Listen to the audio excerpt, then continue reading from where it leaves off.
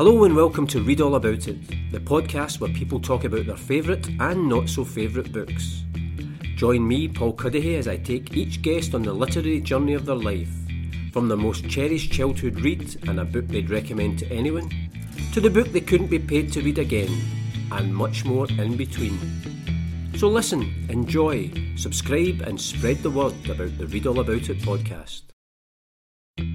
Hello and welcome to the latest episode of the Read All About It podcast, and I'm delighted to be joined today by Jane O'Donnell, who is the Director of People Policy at COSLA, which is the Convention of Scottish Local Authorities. Jane grew up in Bathgate, West Lothian, where she still lives now with her partner and two daughters, and she grew up with a love of books given to her by her parents. She studied English at St Andrews University, which she admits was just because she loved books so much, and like many people, it has had no bearing on her choice of career.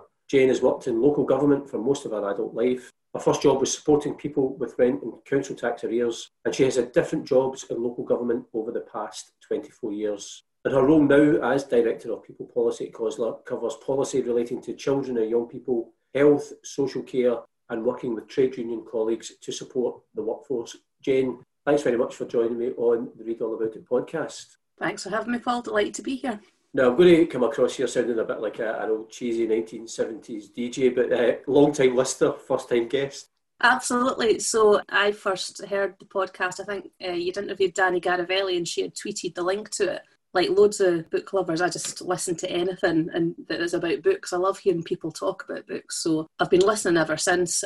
So not only have I got loads of good book recommendations, I've been introduced to loads of writers and people that I didn't know about. So it's been great. And when I was just reading your wee bio there, and one of the things which I really loved was when you were saying about how you'd gone to St Andrews University to study English just because you love books, and it hasn't dictated your career choices. And often, quite a few times, people have asked me in terms of maybe going on to study journalism at university. I'm not a big fan of journalism degrees, incidentally, but I always say go to university or go to further education, study what you love, because you'll enjoy it more, you'll enjoy the experience. But at the end of it, you'll still have your degree, and then if you don't want to do anything else with it, it will take you on to a different stepping stone. And I'm guessing that's maybe your experience. Yeah, absolutely. So I think when I was at school, I had no idea what I wanted to be. And in fact, I kind of, as you said in the introduction, I kind of fell into my job in local government. But I just knew how much I loved books. I loved reading them all the way through my childhood. I was really that bookish kid. That was me. And I loved them in my teenage years. And when I was looking to go to university, I just didn't know or see anything else that really took my fancy. And my dad said to me, just go, study English and enjoy every day of it. Because once it's gone, it's gone.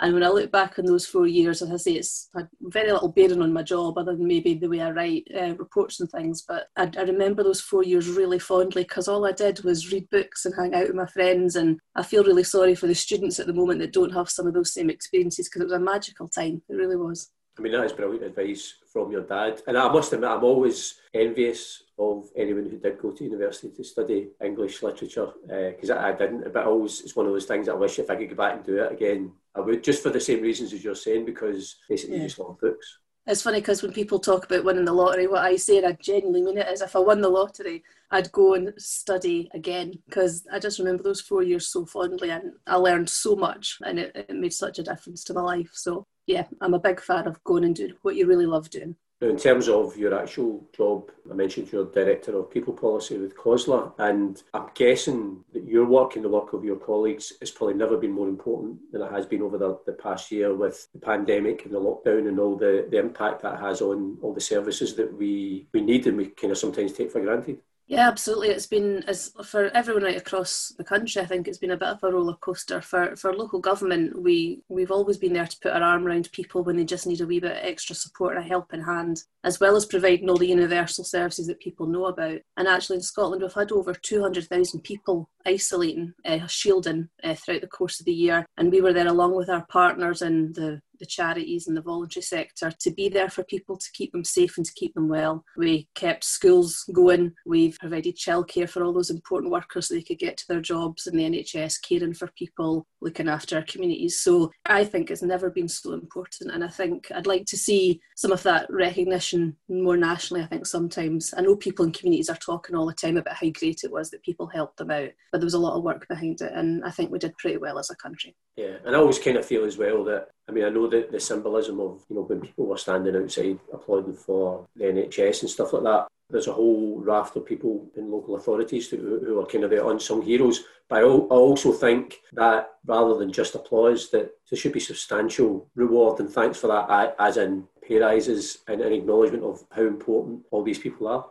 Yeah, I mean, we work with the most amazing people in local authorities, and yes, they're doing things like picking up your bins and looking after your streets, but they're educating your children, they're looking after your wee ones, they're going into care for your older relatives or those that are vulnerable. We're there to support families that are going through really difficult or chaotic times. And it's often the hidden side. I think when people talk about the council, what do they do for me? I can identify someone that's a fairly privileged position, because if you're not and you need a wee bit extra support, it's the council that come in to help. And every single person out there, I think we employed just about 250,000 people across the country. Every single one of those people absolutely pulled it out of the bag this year. And I know our trade union colleagues will be making sure that they're making a pitch for proper recognition for those people.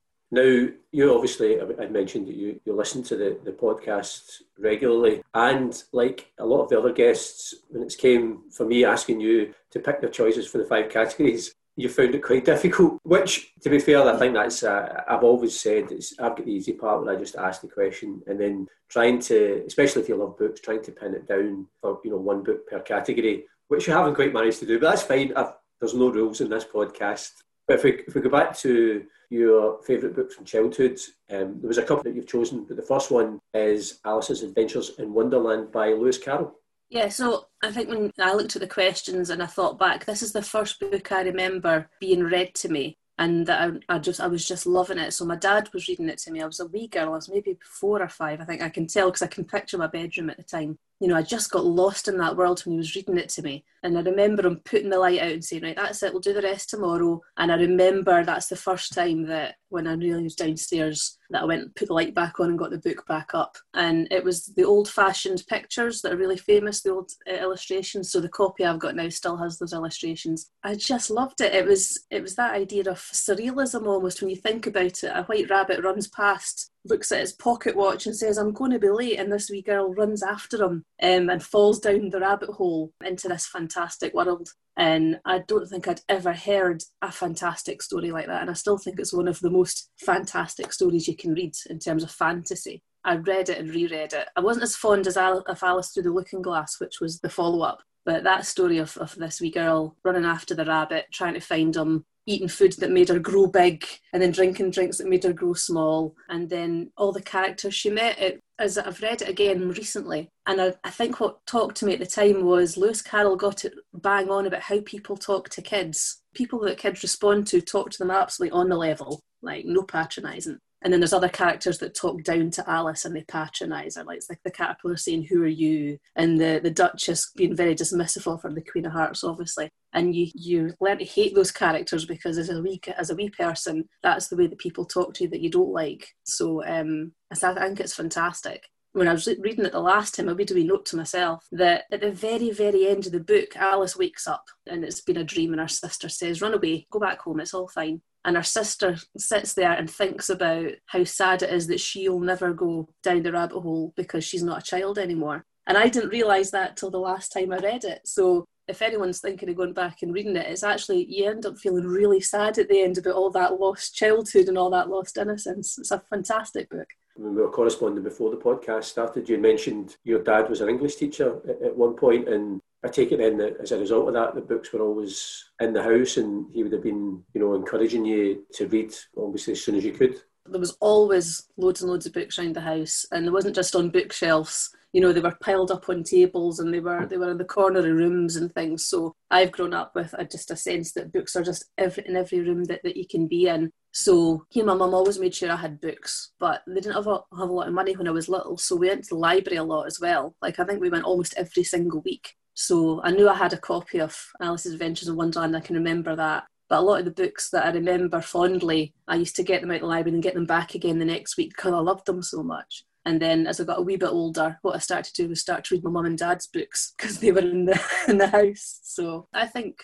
if you say to kids, this is part of your life and this is a great part of your life and it's something for you to enjoy, and you pick up what you enjoy, then the kids just go with it. Their minds go with it. And there's things that I love reading now that mum and dad wouldn't be this fond of, but we shared this love of books right from the very start. And I also think as well, and other people have touched on this, particularly the book in your childhood, that part of the love of it comes not just from the story and the fact it's a book, that whole memory of being read to. And it was a kind of something that you would do, that your mum or dad would sit and read with you, and it's just that kind of shared experience.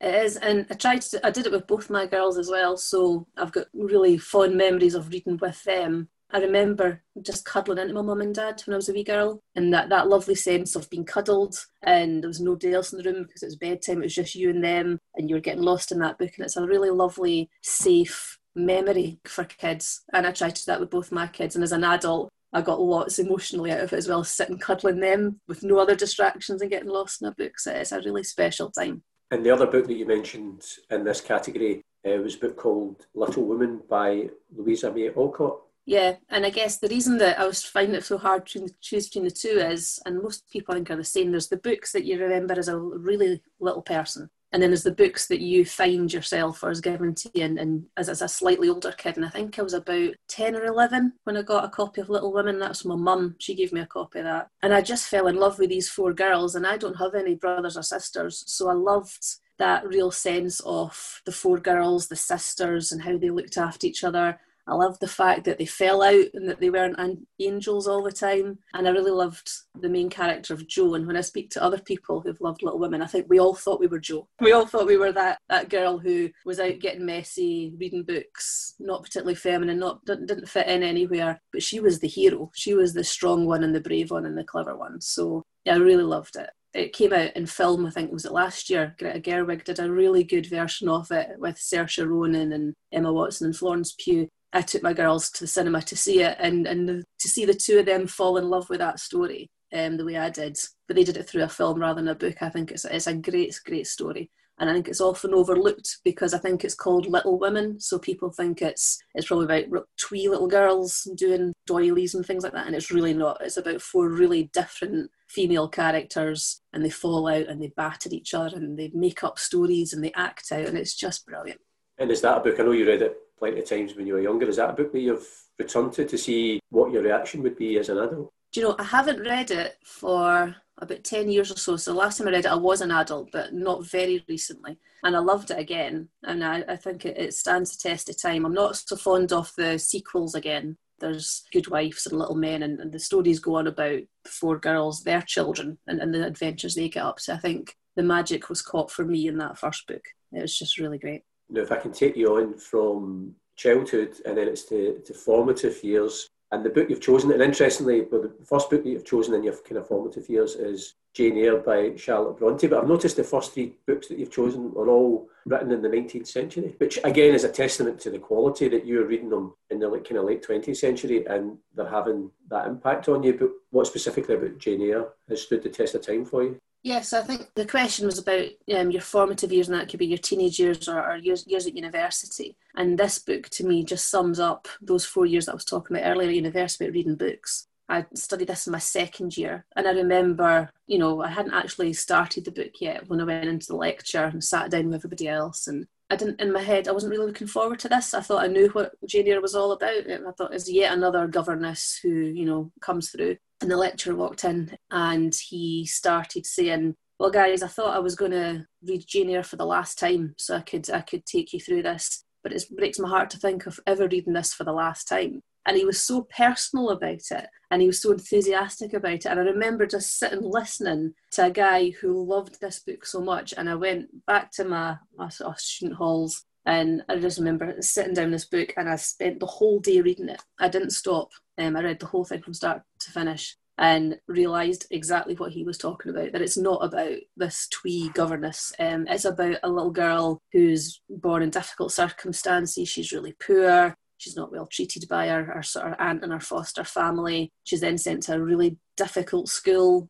and that was all happening at the time. Girls who didn't have a lot of income, they were sent to schools to become governesses or jobs like that. but they were poor and they were cold, and a lot of them died of illnesses. And she goes through all that, and it's really traumatic. And the whole big thing about Jane Eyre, people remember, is the relationship with Mr. Rochester. And I think what I took from the book, because of how it was taught to me, was to see that actually Jane Eyre is always in charge of her own life, even when she doesn't think she is. And was this Charlotte Bronte, crying out for that same control in her own life. And actually, the happy ending only comes when Jane Eyre has got her own income. She's a woman of her own means. And she goes back to Rochester, who's been brought down to a fairly low level. Now that we're equal, she says, we can be married.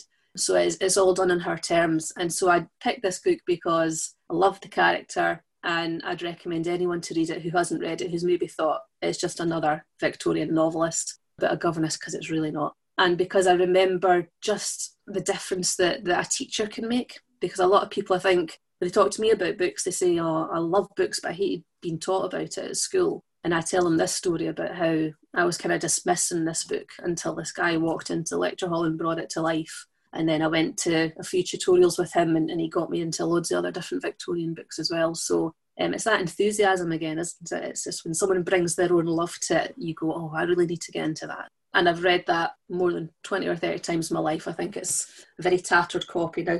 I think you definitely go to the heart of the key to teaching English literature. And if any of us are lucky that either it's at school or university, there is a teacher that you remember that kind of really engaged you. But also, I've found, even just doing these podcasts, that because you're asking people for books that have a particular meaning for them at a particular stage of their life, so there's just a natural passion and an affection for the books. And the number of books I've ended up reading on the back of just being totally engaged with the way somebody's speaking. And I think that you're absolutely right, that's so important. One thing I was going to ask you, you'd mentioned, you were talking earlier on about having gone to see Little Women with your daughters who come to the story through the film, and you obviously read to them when they were growing up. How have they taken on that, your love of literature or books, into their own lives?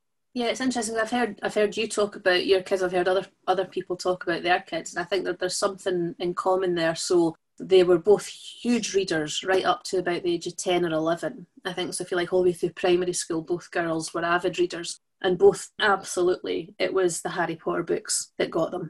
You should put a statue up to J.K. Rowling, I think, just for what she's done for getting kids into books, because they and all their friends loved it, and they weren't even the generation that it was written for, if you like. So Neve's 18 now, and Darcy's 12. So the book's been around for quite a while, but they're both big Harry Potter fans. From there, they both went into sort of the dystopian teenage books, so like the Hunger Games and the Divergent series. And then Neve, she's my older daughter, she loved books, and she loved certain English teachers as well all the way through school. So just that thing you're saying about an English teacher making a difference. And at the point, I think, if we're doing her hires, she was all for doing English at uni. And then she got a different teacher who she didn't go on with quite so well, and that kind of went. So she's now doing politics and history. But what she says to me now is, I really want to read books, but because I'm studying so much, the last thing I want to do is pick up a book. So she's doing it through good TV adaptations or films, or, they listen to audiobooks more, etc. So, and I'm absolutely fine with that. And Darcy, who's my youngest, she's 12, she's still reading, but what I've seen is the impact of the social media. So she used to pick up a book voluntarily, now she'll pick up a phone, but she'll still go and read just before she goes to bed at night. So I like to think that they'll always have a love of books in their life, but there's something about this generation, how they get information and use information and reach out to other people online, means that maybe they're not just as attached to the physical book as we were. I must admit, my youngest son, he's 26 now. He's obviously the one that I've outed as not being the reader on many occasions, but I'm glad that I've missed that, that whole explosion of social media and everything being on the phone and not really knowing, having to watch what they're looking at, etc. I'm glad mine kind of just missed that. They just were on the cusp of that, and they've just got a wee bit older. So I think that's just a different challenge as a parent, I suppose. It is, and I'm absolutely open to. So a challenge I got from my kids when I spoke to them about it was, but Mum, it didn't happen when you were our age. And they're absolutely right. When I was 12 to maybe the age of 16, where your friends are just everything and so important to you, maybe if I could have had my friends on a device right next to me all the time, maybe that would have been more distracting. I'm back in the day where you had to ask your mum if you could use the phone and then phone your pal for half an hour. So they're absolutely right. Maybe if we'd had this technology, then we wouldn't have been as attached to books. I like to think not, but I'm open to the possibility. Again, I mentioned earlier on that trying to boil it down to one choice in each category was tough. So the other book that you chose in the formative years, which it takes you right up to the 20th century, and that was Trainspotting by Irvine Welsh. Yeah, and it's so different, isn't it, from anything I've chosen before? And I thought really hard about this. And I guess it was, so I think the book's really good. It's really funny. It's depicting some awful characters getting up to awful things, as we know, because if you've not read the book, the film's really well known as well. But this had a real impact on me because I read it at uni at the same time. So I was at St Andrews Uni and I was, walking through beautiful town of St Andrews, books in hand, etc. But I always felt a wee bit left out. And I think it was that feeling that some people have, not everyone has it, that if you come from, a fairly normal working class background, when you're surrounded by people who maybe have had more at an early stage in their life and know how to speak with confidence, you feel like you're not quite good enough. And I was reading all these books and I was getting my education, having a fantastic time. And this book, everyone started reading it. It was the year after I went to uni.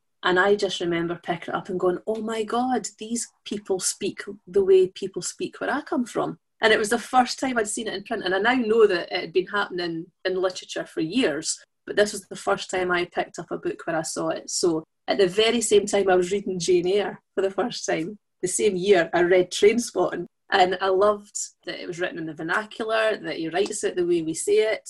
And I'd recommend it to anyone who thinks they know the story from the film, because the female characters in the book are so much better. Irvine Welsh, he brings them to life. They're funny. They mock the male characters. They've got, talk about agency. They've got an agency all of their own. And I think that didn't come across particularly well in the film. So I've got really fond memories of that book.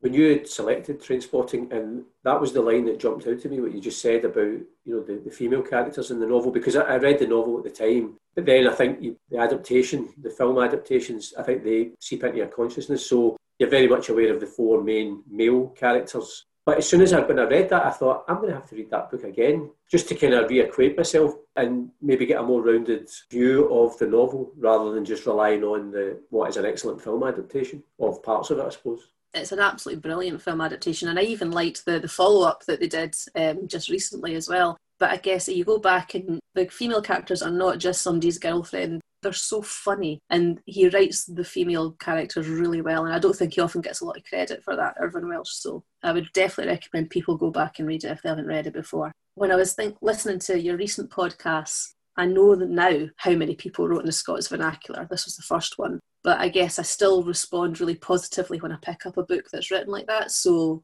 just recently, Shuggie Bain did the same thing. You picked it up and I'm right in there again. So it's a really interesting line, if you like, all the way back to when the people first started writing in Scots about the stories we choose to tell in Scots. It's interesting, you mentioned about, St Andrews at university would be, they see themselves in a par with like Oxford and Cambridge in terms of how they view themselves and the kind of people they want to attract. So did that take a while to adjust to that then you'd kind of mentioned, or be able to just immerse yourself in the actual study?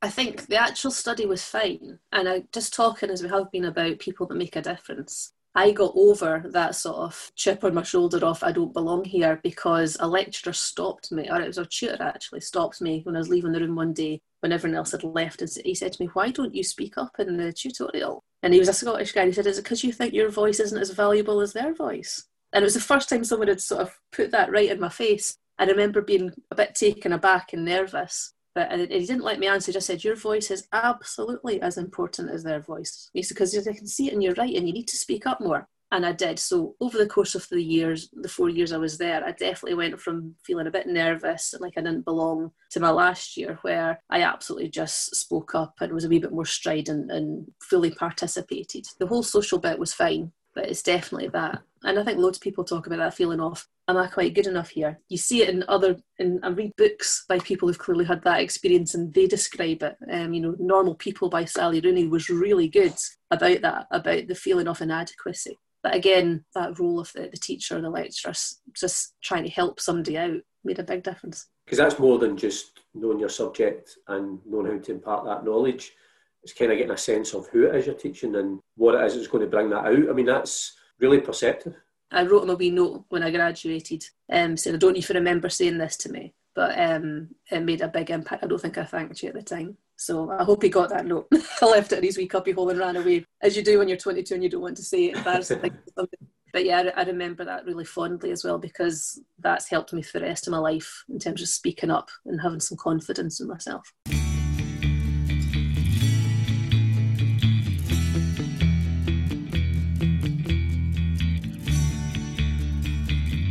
Well, you're listening to the Read All About It podcast with my guest today is Jane O'Donnell. And Jane, we are on to the third book choice in the podcast, and that is a book/books that you would recommend to anyone. And the first one, which is the main one, again, you've said you recommend this all the time to people, is a book called Life After Life by Kate Atkinson.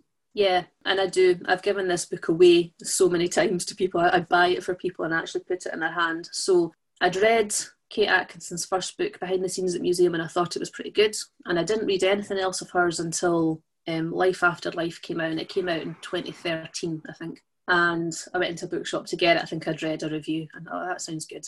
And it's just the most astonishing book. So it starts with a woman walking into a cafe in 1930 Berlin and shooting Hitler in the head. So you start by going, well, that didn't happen. So this is definitely fiction. And then the next chapter is a woman's given birth to a baby, and the baby's cords wrapped around its neck, and the doctor can't get to them in time because of the snow, so the baby dies. And then the next chapter is the same woman's given birth to the same baby, but the baby just hangs back a bit. That's how it's described. The doctor makes it in time, so this time the doctor saves the baby's life. And what you realise is that this character, the main character Ursula, has this ability to reincarnate every time something goes wrong. And you either get this or you don't, because it's obviously fictional. It's a huge imaginative leap to make that you can do that. So it goes on. She falls in the sea as a toddler and drowns. So the next chapter is she's lived her life. She gets to the sea and something in her head tells her not to go in there.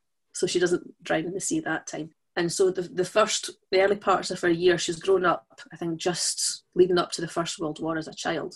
And she's got quite a nice background, and I think they're quite well off. They've got servants and things like that. And every point of danger she learns from, and she learns her life, and she has this ability to reincarnate, and when she comes back in, to know something about not making that choice. The moment you get into it, it's just absolutely incredible. And what I love about it is not just the story of this character who has this amazing ability, it's the historical accuracy. So she brought so much of, obviously that's way before my lifetime, and it just came into focus, and it all came to life. And when I was looking through it just last week when I was thinking about coming to speak to you today, and what I remember saying to people at the time, and what I'm reflecting on now, is there's a whole part of the book which is about the Spanish flu pandemic. I remember at the time reading it, and I was getting really fed up because Ursula kept dying of the flu. No matter what she did, she kept dying. So the servant that was looking after her, she and her boyfriend went to like a Victory Day celebration at the end of the First World War, and they got it and passed it to Ursula, so she died. So she stops that servant going out to that particular event the next life round, but she still gets it and she dies. And I think there's 4 or 5 times that Ursula comes back to that point, and she keeps getting the Spanish flu and dying. I remember reading it at the time going, it couldn't have been that difficult to avoid the Spanish flu. And right now, sitting in this pandemic, you go, wow, because Kate Atkinson clearly did her research really well, and it was just as bad as COVID is now, as difficult to avoid. So it's really, really well researched and well written, but you just fall in love with this character and you're just gunning for her all the time. And it's not even a particularly happy book. So she makes some choices which are wrong, and she finds herself in really horrible situations. So she's attacked. She has to have a backstreet abortion. She ends up being battered to death by a husband. And every time round she comes back, and there's this thing in the back of her head going, I'm not going to talk to that guy this time. I'm not going to go down that road this time. And what I say to people is, that feeling in your head where you think, I just don't think I want to do that. That must have been what gave Kate Atkinson the idea. Where did that? Because we've all got it, that sense of, no, I'm just not walking down that street this time, or I'm just not going in the car today. So I recommend it to everybody. And so far, only one person has said they didn't like it. So I think that's a pretty good ratio so far. And did you judge them harshly? No, but it's a really good friend of mine, and I've known him since university, and he loves all Kate Atkinson's other books. So it's really odd that the one that I love the most is the one that I think he can't get over the thing where she can reincarnate. So yeah, you either have to go with it or you don't to get this book, I think. I suppose it's also that idea of, which I think we all do, especially as you get older, you know, that way everybody looks back at episodes and aspects and moments in their life, and it might just be a job you took or turned down, a relationship, it could be anything, and at least a very curiosity of, not if that could happen again, but if I could do that again, would I do, you know, differently? And that in itself, you know, either you learn from your mistakes or do you make them all over again? I always think that's fascinating in itself. And the older you get, I'm 46 now, and there's so many points in my life I think, what if I hadn't met that person? What if I hadn't done that thing?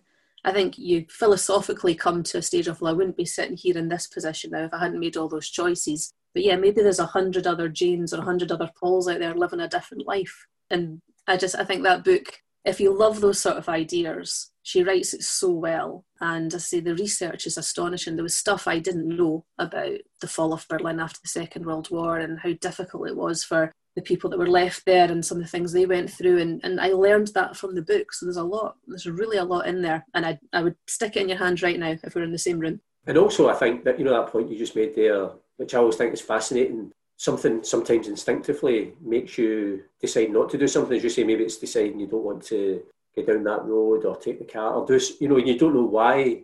And then maybe nothing happens, but it's just, there's something, whether that's, I'm not sure if that's go back and live in previous lives, but that again, as you say, isn't for a novelist. Even just that wee grain of an idea is enough to obviously have to have got her off in this, you know, work of great imagination. It's fantastic, and it's a sort of book you definitely just get lost in. So if you're looking for a book to get lost in, you do. If you give yourself up to it, you can find yourself right back. It goes from about 1910 all the way up to about 1970, I think, and it's fantastic. A really great book. Now, I mentioned that you were going to recommend books as opposed to book. The other one, one of the other ones you chose was a book called The Power by Naomi Alderman.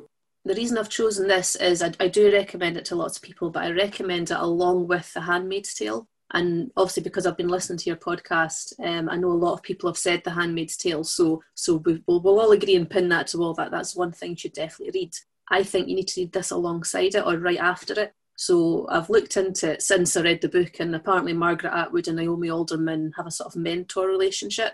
So they're really quite close, and Naomi Alderman was sharing drafts with Margaret Atwood. But the idea of The Power is that in current times, one day teenage girls wake up and they can give electric shocks through their hands. And it comes from a made-up part of the human body called the skein, which is up at your neck. And it kind of comes out, a bit like Spider-Man, it comes out their hands. They all realise it at the same time, but the book starts with a girl called Roxy, I think, and she's the daughter of a gang leader. And this rival gang come in and they kill her mother in front of her. And she's so scared and so angry that it just shoots out of her, and she kills these men with this electric bolt. And it happens all around the world. So you've got that fantastic sci-fi story of what would happen if one half of the population could physically kill the other half very easily. But because it's the women who have the power, everything starts to turn its head really quickly. And so all of a sudden teenage boys are told to come straight home after school because they're not safe to be out on their own. And relationships, you know, guys are told to stay at home and keep it nice and not to act a certain way to annoy the women because they'd be unfortunately forced to give them a bolt of electricity. The wryness and the satire of it is just superb, and she doesn't flinch, so it goes all the way up to women acting with sexual violence towards men, and it's pretty gruesome. And she just shows that no matter what the gender is, to have the power over another gender leads to some really, really bad, dreadful behaviour. It's the wee stuff as well. It's like it's told as if from the past. So there's like a male academic and a female academic talking about it, and the male academic in the future is very sort of subservient and do you think this, and sorry to ask that, and the female academics dismissing them and being patronising, and you know, as you read it, you're laughing as well as getting angry. You're going, yes, this is exactly how it feels. So the women I've given it to love it, and the men I've given it to have a really strong reaction. They tend to get it, but they tend to say it really frightened me, in which case I think it worked. Yeah, because I was just going to say, actually, it's probably a book that seems to me that it's more important that men read. Yeah, I guess so. The whole thing about, you know, don't teach your daughters to act a certain way, teach your sons to respect them. I think that absolutely comes through in it. It's so nuanced and so complex. I'm probably not doing it justice, but it's all powers. So you have a religion that builds up around it, where women are sort of the maternal figure is the ultimate. And then you have political power. So this female politician rises up the ranks, pushing all our male competitors aside. There's the military all become women using their electric power. And you have refugee camps of men hiding from women. And there's one male character who I think he's a journalist, and he's supposed to be quite a good looking guy. So he's patronised and he's sexually assaulted trying to do his job, and he's trying to shine a light on what's happening. So it's so pertinent to today. And as I say, it's funny in bits, but it's so black. And afterwards you read it, you really put it down and go, oh, that was something else, that book. That's not just a good yarn, that is something else. It's a masterpiece in my view. You gave me 3 books to recommend. I'm sure you could probably give me lots more. The other one was The God of Small Things by Arundhati Roy. What I did, I think it was last year, I do this thing where I'm trying not to read the same things over and over again. So last year I decided to reread things I'd read before that I thought were really good, and this made the cut. So I read this when it came out, and Arundhati Roy, this was the only book she wrote for 20 years. She's a big political activist in India, but this is the only novel she wrote, and it won the Booker Prize back then. And it's about twins, a boy and a girl, and they're growing up in Kerala in India. And it's about, the growth of Marxism and communism and how that's put down by people in power. It's about how the women in Kerala are treated by the men. It's about religion. It's about all the big issues, but actually she tells it in the smallest story. And ultimately she brings in this idea about the caste system in India, which I didn't know about. The idea that there's an untouchable set of people in India. And these twins come into contact with this man who's from the untouchable set of people, according to others. But he is the person with the most love and the most grace, and treats them with respect, and their mother falls in love with him. And there's an absolute tragedy surrounding this man and the way he's treated because he is of the Dalit set of people, according to everyone else. It's such a complicated story, but it's about the small things are the ones that make the impact. So the twins are absolutely traumatised by this whole period of their life, and they come back as adults to the area and they sort of relive it in their mind. And yeah, I'd recommend it to anyone. It's the one book from that rereading that I after 20 years that I said, yes, that's just as good as I remember it. And I say she didn't write another book for 20 years, so she also thought it's pretty good too. Obviously, you listen to the podcast, so you know that I like a seamless link on this podcast, and what you just said there takes me nicely onto the book that you couldn't be paid to read again. And it's a book called The Odd Woman by George Gissing. And I think when you explained the reason why, is that was a book that you initially had liked and then went to reread it and had a completely different reaction to it. Yeah, and it's linked to that year that I read Jane Eyre. So the same lecturer had said to me, you should read George Gissing. He's really good. And of course, I hadn't heard of George Gissing. I think he wrote New Grub Street, which is quite a more well-known Victorian novel, and he wrote this. And I remember loving this at the time. It's a story, so a male writer at the time identified that after the most recent war, there was a whole generation of women who couldn't get married, so they were called the odd women, and they were dying in poverty and things, and that's what the story's about. So the idea behind it's still really pertinent and important. But at the time, I just remember thinking, this is just the best written novel I've ever read, and I was really enthusiastic about it, and I told everyone about it, and they had to read it. And all the way up to just last year, I'd say, well, the one book I bet you've never heard of, you have to read. I absolutely was staking my reputation on it. And then I had this year of rereading last year, and I looked forward to this, and I picked it up. And after maybe a few chapters, I realised that I really, really didn't like this book anymore. It's still the same story, but the writing just seemed really dull, and the characters seemed, very empty to me. And I was absolutely devastated. I thought I've spent 20 years telling people to read this book, and they'd probably curse me for it because it's really not that good. That's what I was wondering, of all these people who thought, well, if Jane said it's good, I should read it. And then afterwards thinking, what on earth is she talking about? I know. So I guess I imagine it's also the difference in me. So the first time I read it, I was 20. The second time I read it, I was 45. I've obviously grown up a bit since then. So I say he's known as a good writer, but I think maybe just I had really pitched this book as so high in my mind that it really fell down flat. So I wouldn't ever read it again. Because I'm always curious, again, it's a question I often ask people who are on the podcast, of what kind of reader you are. It always coincides with this category, I think, where if you're not enjoying a book, are you one of those people who do persevere until you finish it? Or if you're not enjoying it at all, you just put it down and pick up something that you're more likely to enjoy? That's definitely changed. I think when I was younger, I definitely had to think I must finish the book. And I think it's only changed in the last 4 or 5 years. Maybe it's, I don't know, you hit your 40s and just suddenly don't have time for bad books anymore. So in the last 4 or 5 years, I have started to just put it down if I'm not enjoying it. Sometimes I go back and try again if someone has really recommended it to me. I think, well, maybe just give it another chance. But I'm far more likely now to put a book down than I was before. Because I would always find this the most difficult category for that reason, because I've never really been one to, if I'm not enjoying a book, I don't really finish it. But I often go back. I usually give a book 2 or 3 times. So sometimes, that way, sometimes it may be the mood you're in, or it's just not the right book for you at the right time. So I'll always go back 2 or 3 times. But if I still end up struggling, then I think, well, it's not for me. So as a result, I don't really have as much of an adverse reaction for that reason, because I've maybe not persevered with them and got to the end and thought I hated that. I've kind of got a rule that if I'm starting to not enjoy a book, I say I'm going to give it 50 pages from the point that I think I'm not enjoying it. And if the writer hasn't turned me around in 50 pages, then it goes down. It's always about the 100-page mark. And partly the reason for that is The Name of the Rose by Umberto Eco is one of my favourite books. It's one of the few books I've reread a few times. But it is the sort of book where I think you do have to stick with it for about 100 pages. It's fine. The first 100 pages are okay. They're good. And then it's almost like you turn the page and then that's you. I don't know if you've just had to get that foundation. And then after that, so you think, right, okay, I'll stick with it round about to that point. And then after that, if it's not happening, then it's back on the shelf. So maybe I need to up it from 50 to 100. But no, it's a personal thing. So again, that was another novel from the late 19th century. But in terms of the last question, the last book you read or the book you're currently reading, that's a much more contemporary choice, and it's a book by Candice Carley-Williams called Queenie.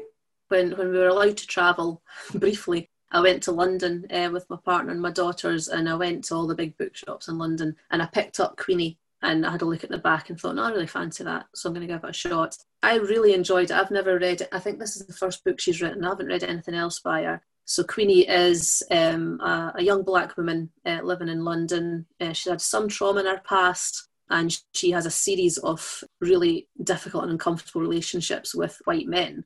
And it's also about her come to terms with things that she likes and doesn't like about herself. So it sounds really quite serious and dark, but it's so funny. So the 2 or 3 times I was reading this book and the family would look up because I'd be like tears rolling down my face laughing. She's so well observed. And obviously I don't come from a Nigerian background or anything like that. So she's such a good writer because she pulled me right in, and I could recognise those characters. I could recognise, the strong matriarchal mother and grandmother characters and the impact they were having. And then she also so Queenie has a bit of a period of mental illness throughout the book, which is relating to some of her stuff in her past. And that's done so sensitively and also so positively. So she goes through a period of therapy and help, and she comes out and she's much, much better as a result, which I think is really important as well, because sometimes depictions of mental health in books are quite negative and elongated and unhopeful. So this book was just full of laughter and hope and really well observed.